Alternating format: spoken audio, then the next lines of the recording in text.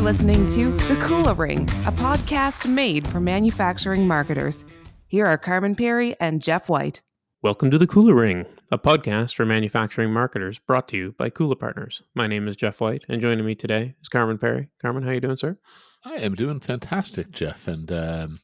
I'm really I'm excited about today's episode. But I suppose I should ask how you're doing before we get into that. I mean, it would be nice. Yeah, I'm looking forward to today's episode, and I am doing well. I am feeling good. It's it's sunny outside. We have to get the requisite exchange of pleasantries out of the way. Yes, yeah, and weather-related ephemera. Yeah, Yeah, it reinforces our Canadian nature, I suppose. the qualifications we all carry. Indeed. Well, let's just jump right into it for folks today, because we're using the weird COVID pandemic time to release episodes that are just really, frankly, conversations between you and I on various topics. And for today's show, what I thought would be cool to do, and thank you for kind of agreeing to it, is that, well, frankly, I think I come at marketing and being a marketer in many ways in a similar path to a lot of marketers that we work with. Not to say that they've been involved in politics and all those foolish things that I've done in my past, but more that a lot of people arrive at in a marketing role, and they don't have a deep technical background. They're not, they don't show up as a designer and a web developer. But you were a designer and a web developer long before you were really a marketer. I've spent way more than a decade now learning from you on this, and I just hope that what we can do is try to, if possible, kind of say, okay, like for the marketers out there who, know enough about the web to be dangerous, but maybe don't know enough that they need to, how do they need to think about it? How do we kind of evolve that thinking? At least that's what I'm hoping to accomplish today. If that's doable. It sounds good to me, and thanks. No, not at all. Well, look, let's. I guess the fact of the matter is, you know the space at a deeper level than most, and have been at it for longer. But why don't we maybe let our listeners know how long that is, and kind of give you some. Let's do some gray hair justification here. How long have you been building for the web? Oh man, built my first website in 1993 or 4. So it was before Netscape was even out. We were still using Mozilla, the original Mozilla. Or sorry, no, not Mozilla. Oh my god, NSCSA Mosaic. So what? Yeah. Anyway, a long time. I think I was annoying my first year college roommate right about that time, trying to use his Pentium, a 486 Pentium 2. I don't know. Anyway, I didn't know anything about computers, and he was kind enough to let me use his. And I certainly wasn't building websites. I was just happy to be using WordPerfect, I think, at the time. Well, it was a strange time because I only got my first ever computer in 1992. It was a Macintosh LC2. It cost way too much money, and it was one of those pizza box ones, the tiny little thin ones, but it maxed out at 8 megabytes of RAM. No, sorry, 10, but you had to put 12 in it to get 10, but it couldn't address the last 2 megabytes. Megabytes, not gigabytes. You have to put 12 in to get 10. Yeah, it was really unfair. So, So you've been at it a while. A little while. Yep. And so, and I know some of the mistakes have changed, and some of them haven't over time. But I guess what are let's start by trying to put it into kind of buckets, if you will. What are the buckets or categories of mistakes that you often see marketers make as they begin to consider building for the web? I think one of the most underlying and foundational mistakes that people make is not thinking, and this one actually goes all the way back to then, because really, when I got into creating things for the web, it was really all about trying to understand the web, or a website, I guess, as a system for communication. And I've always kind of been about this idea of, communicating very cleanly and effectively, and trying to design things that are built the way that users expect them to be. So, I think, some people might accuse me of having a very kind of German or Swiss modernist kind of style, but that's because I love these underlying grid systems that power very complex pieces of digital communication, and give you the opportunity and ability to create lots of different types of displays of information. So, you know, having an ability and an easy way to quickly categorize content, to have multiple columns on the screen, to have a grid system that expands and contracts depending on, what device you're looking at the site on, as well as having a system in place that you can build on for, lots of different page types, and so that still has kind of an underlying consistent theme, no matter if you're looking at a homepage or a product description or a checkout process or whatever. Everything kind of feels like a cohesive whole. And I think that's kind of one of the things that a lot of marketers maybe miss, is that they maybe focus a little too intently on the micro specifics, and they don't necessarily pull back and think of the site as one big living entity that is going to need to continue to evolve and change, and have enough of a system in place to power that, but not so overwhelming that it feels completely stark and basic. So is it that, I mean, basically, I think what I'm hearing you say is that to the bit of the untrained eye in evaluating a website design, um, a marketer may be more inclined to just evaluate it almost just aesthetically. Like, does it visually please me? Probably more advanced marketers, one would hope, would at least say, does it meet brand guidelines in some way, shape, or form? Mm. But you're saying they don't. Very few take the next layer of understanding to say, do I understand it and can I evaluate it as a design system versus a page? Yeah, I think that's absolutely, and you've always been very good at kind of taking what I've said and turning it into something people can understand. Uh, but yeah, Important to know your role. yeah, exactly. So I think, it's really about kind of being able to take that 10,000-foot view of it, and say, okay, I see that we have the brand guidelines or mandated color scheme, or on brand photography, or whatever those elements are, but also kind of just understanding there's something going on underneath of that that gives it structure, that gives it the ability to host all kinds of different sorts of information. And I think it's difficult even for designers to see that. And I think one of the biggest problems that we have, just as an industry in general, is that there's not as much training in this side of things, in the typography and all of that, as there used to be. I was lucky to go through school at a time when I was trained by German immigrants who had moved to Canada and helped kind of bring that Swiss modernist style to Canada and North America more broadly, and kind of learned that first, and then began to apply that design theory to the web, to this new interactive medium. And here we are 25 years later, and we're we're increasingly tasked to build more and more complex sites.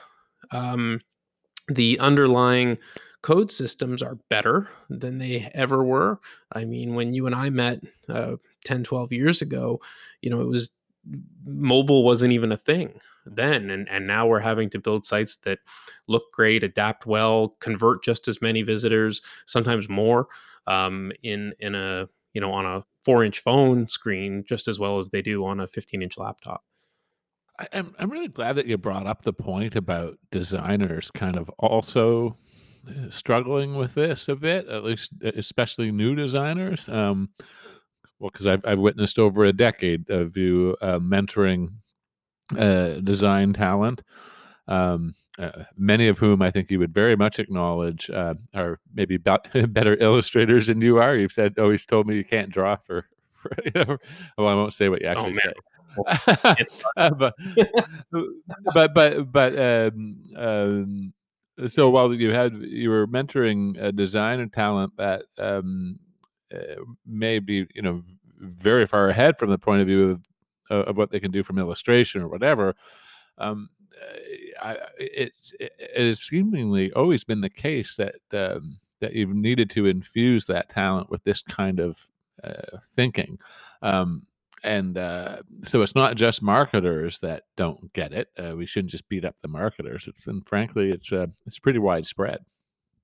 it is, and I think that there's still a lot of opportunity for design schools to get. I mean, that's an entirely separate topic. We could have a 3 or 4 podcasts about the shortcomings of design institutions.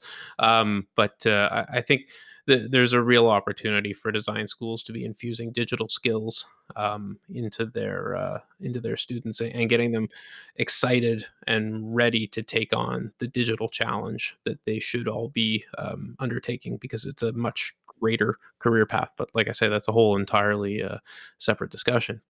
Well, maybe interrupting you here, but let me just kind of I want to.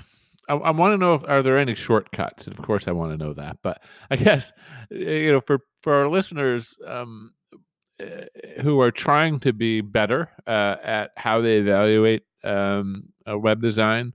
Um, and I guess what are the pointers, or what are some of the guideposts that you might say are out there to say, here are some things that might be at least an indication that the design you're evaluating is heading in the right direction, or at least has some level of systems thinking behind it.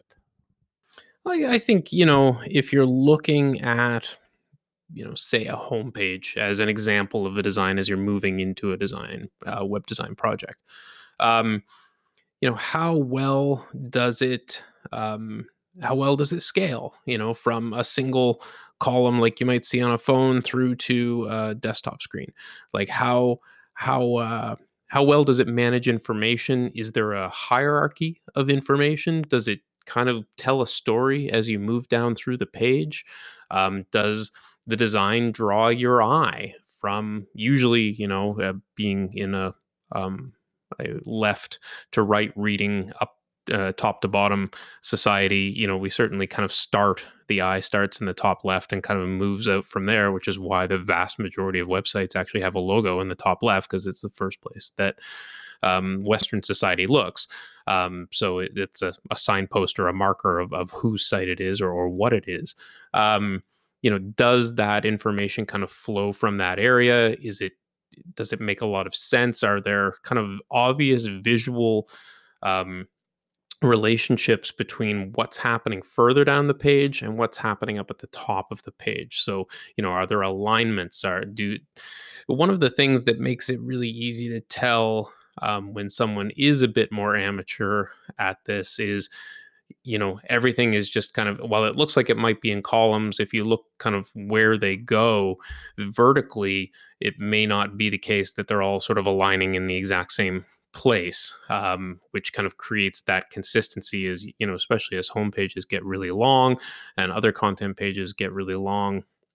One of the kind of comforts that people have as they move down through those pages, and the things that help them understand is there a hierarchy of information, and are there vertical and horizontal alignments that kind of make the placement of all of the different page elements consistent as you move through it. It doesn't mean that every site has to have the same grid system as every other site, not by a long shot, but what it does mean is that you have to have a platform with which to structure that content and information as you move through the page. And it really all kind of stems out of that top area within the site. And one of the most important things, and one of the hardest things to get right, as when we take on a new web project, one of the first things we do is develop that information architecture and really start to try and understand the sitemap of the content and understand how it's going to impact how future products are going to be added into that system,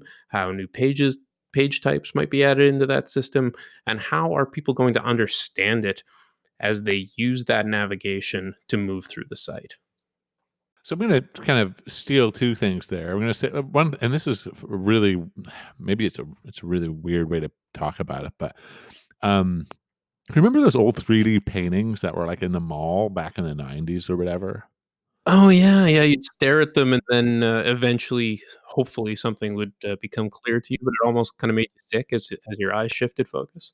Yeah, yeah, exactly. So that's exactly the experience that I'd have when I'm looking at a design that one of the team has is presenting, and then they kind of I'm going to sound really amateur here, but they click the selection within Adobe XD or whatever that allows them to show the grids underneath what they've designed. Yeah. And it's like, so when the grid appears, it's like my eyes adjusting to one of those 3D paintings. Oh, okay, that's why this lines up. I mean, so in some ways, I would say, if you're a marketer evaluating a website design, try to like if you look at it, can you see that grid underneath? Can you see kind of what typically I think we typically use a 6-column layout. Don't we, Jeff? 12. 12. Wow, there you go. That tells you what Yeah. I know. Well, the main reason that you use 12 is because it's divisible by so many different ways of kind of breaking it up. So it could be a 3-column grid, a 4-column grid, a 6-column grid, a 12-column grid, a 2-column grid. Like that's the reason why we use a system like that, is so that it can allow for lots. And I mean, that's one of the nice things about that, is that a well-designed grid system gives you so many different opportunities to kind of shift and change where that content sits, that it shouldn't feel stale or boring as you move through it. Are your digital marketing efforts bringing in too many junk leads? Stop wasting time and distracting your sales team. Account-based marketing can help give your marketing strategy the laser focus on qualified buyers that you need to increase your pipeline velocity, close more deals, and grow your business faster. We've created a sample manufacturing ABM plan to help you get started. Download the sample manufacturing ABM plan at bit.ly/sampleabm. That's bit.ly/sampleabm. And I'm going to say that the extra bit of advice I would give marketers and is to ask the designer, kind of make I guess think about something that you may want to add to the site, 6 months or a year out, and just ask them where that would live, and you'd probably get a pretty if it's been thought about and that information architecture has been properly thought out. There's going to be a rational answer to that question, and if it hasn't been thought about, that person's going to stumble for the next 2 to 3 minutes in trying to explain their way out of it. Yeah, and I mean, basically, in a lot of cases, at that point, that answer is going to be, well, we'll redo the navigation when that time comes, and that should be an indication that they're really not considering how how that navigation, how that architecture is built to grow and scale. All right, all right. What else do we get wrong? Let's diagnose marketers a bit further. What else do we want marketers to know about creating for the web?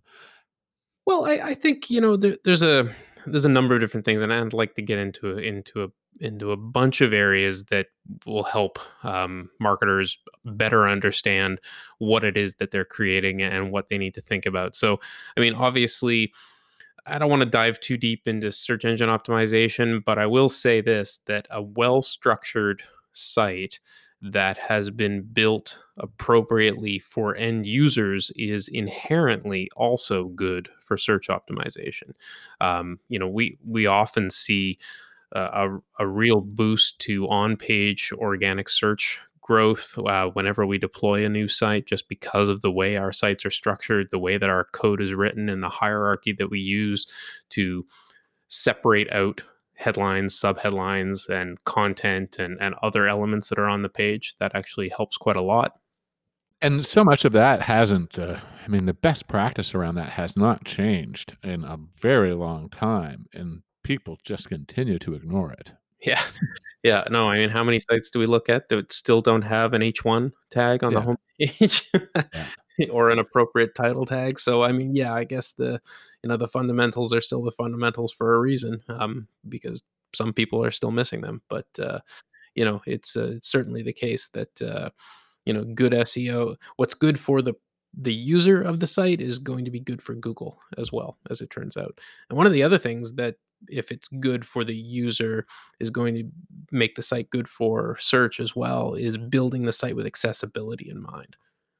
Yeah, that's an area that just so many people miss. I'd love for you to kind of unpack that a bit for listeners because I think there's a lot for people to learn there. Yeah, there really is, and I've been, on this train for a while, harping about the importance of accessibility, and as we know, there are a number of lawsuits going down in the U.S. about this kind of thing, and I think it could be the case that you could say, well, if you don't have an accessible site, you're opening yourself to a lawsuit, and technically that is correct. There is legislation in the U.S. that makes you at risk if your site is not available to people with hearing, sight, other types of cognitive disabilities as well. And there is a scale for this as well. There's what's known as the WCAG, or Web Content Accessibility Guidelines, that lay out exactly what you need to do with a website in order to make it fully accessible. And these are big, long documents. But the important part to take away from it is that anything that you can do to make a site more accessible for users who have a disability, you're also, again, making that site um, very well search optimized, and you're also building a site that is going to have very well thought out and clean code as you go through it. And there's a number of different things to consider here. So, the first is that all of your navigation should be available to do via keyboard. So, if you look at a site that's been properly optimized for accessibility, and once the page loads, if you hit the tab key, you should get a little hidden link that will appear that'll say "Jump to Main Content," and that's so that people who are using a screen reader can actually have their screen reader skip over all of the extraneous content at the top, the navigation and other things, and they can get straight to the actual content of the page. Or if they hit tab again, it'll take them and walk them through those navigation links in an order that actually makes sense. And this is why that information architecture is so important, and why you want to get away from very generic terms like products, services, things like that, and start to use the actual category names for the kinds of products that you might manufacture if you're a manufacturer, um, or other things that are going to be more descriptive. Again, those are positives for search, and it also makes it easier for somebody who may be using a screen reader to understand what the categories of the site are without having to drill down deeper and deeper and deeper. It's so many.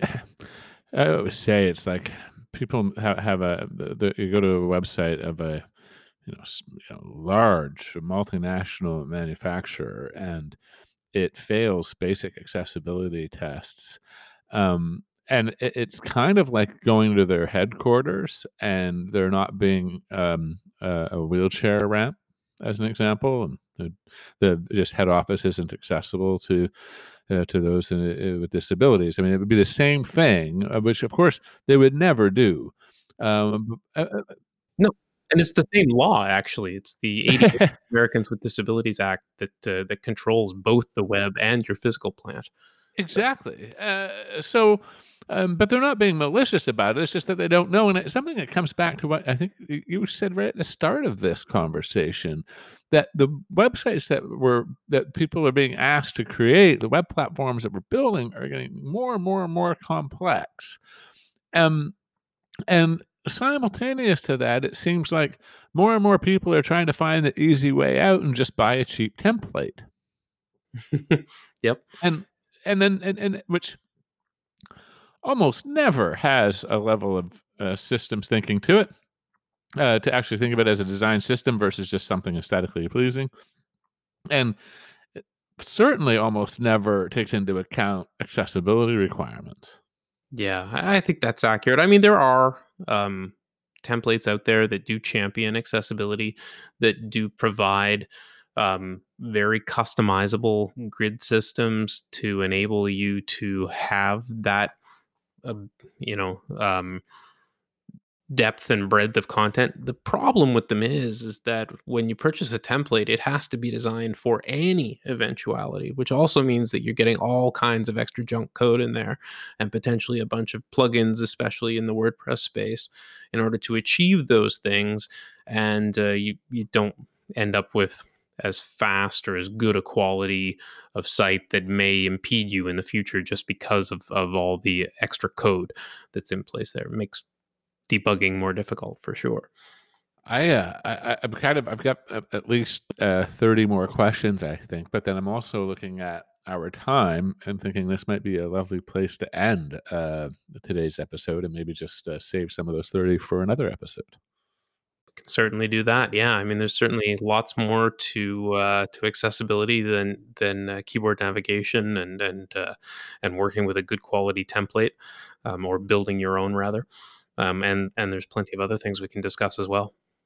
Indeed. Well, thank you for sharing this today. I think I know. Look, and I'm not just blowing sunshine. I can say that I continue a decade on to find your knowledge in this incredibly helpful to me, and I know that our listeners will have learned something today. So thanks so much for sharing. Oh, thanks. Appreciate it, mate. Thanks for listening to The Kula Ring with Carmen Perry and Jeff White. Don't miss a single manufacturing marketing insight. Subscribe now at KulaPartners.com/The Kula Ring. That's KULAPartners.com/The Kula Ring.